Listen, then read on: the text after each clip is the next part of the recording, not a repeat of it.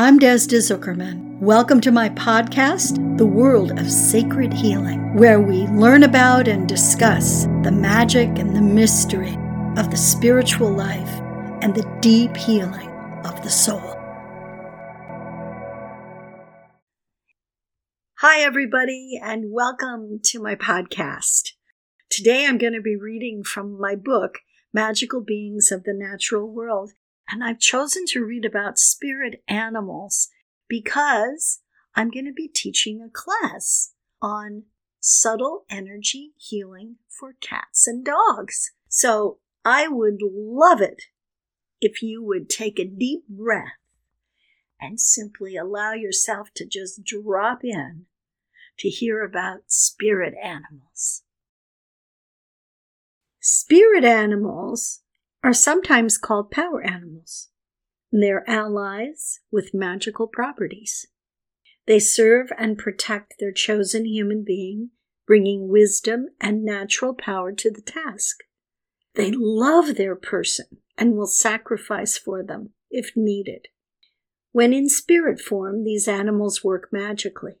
Some pets that have a deep resonance with a person may over time grow to become their spirit animal after death and stay around as a guardian for the rest of the person's life or through a difficult period.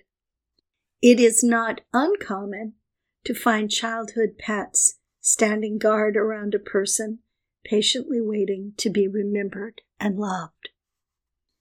Ringo, my dear friend and half Sheltie, half Bull Terrier, was the only puppy in his litter and looked sort of like Spuds MacKenzie when he was born. A black patch over one eye, he was white everywhere except for the spot on his tail. He was unique in all the world, pranced when he walked, and went to work with me every single day. When I did sacred anatomy energy medicine, he would either sit silently at my feet or sleep under the treatment table. He helped with the sessions and would watch carefully, only standing up when the client session was finished. I felt he was an important part of the evolution of my work and that his contribution was to support me with his gentle presence. When he died of old age, I missed him profoundly until one night I had a dream about him as a glowworm on a leash, walking with me through a mossy vale. I was a fairy with tiny purple wings, and he was my familiar, my helper in animal form. The next morning I woke up and felt him there.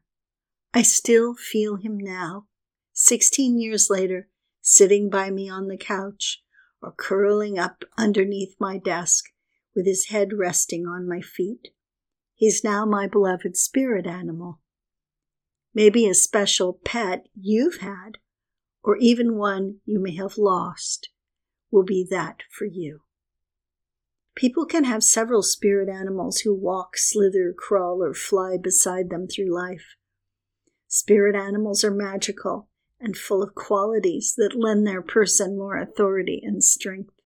They assist and aid in times of trial and can magically shapeshift into other kinds of animals with other skills and abilities needed in a particular moment.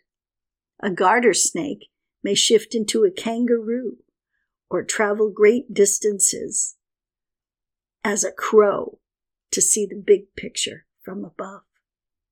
Thanks so much for being with me as I read to you from Magical Beings of the Natural World, my new book, which you can find on Amazon.com. You can catch the link below or look at www.yoursacredanatomy.com for a link to the Amazon site. And my class on subtle energy healing for cats and dogs. This is going to be a power-packed, exciting class. I hope you will join me and spread the dog and kitty love everywhere around the world.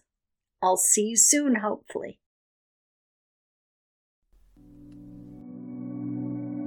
Thank you so much for joining me. I've loved spending time with you. Please don't forget to leave a review. Visit us at yoursacredanatomy.com.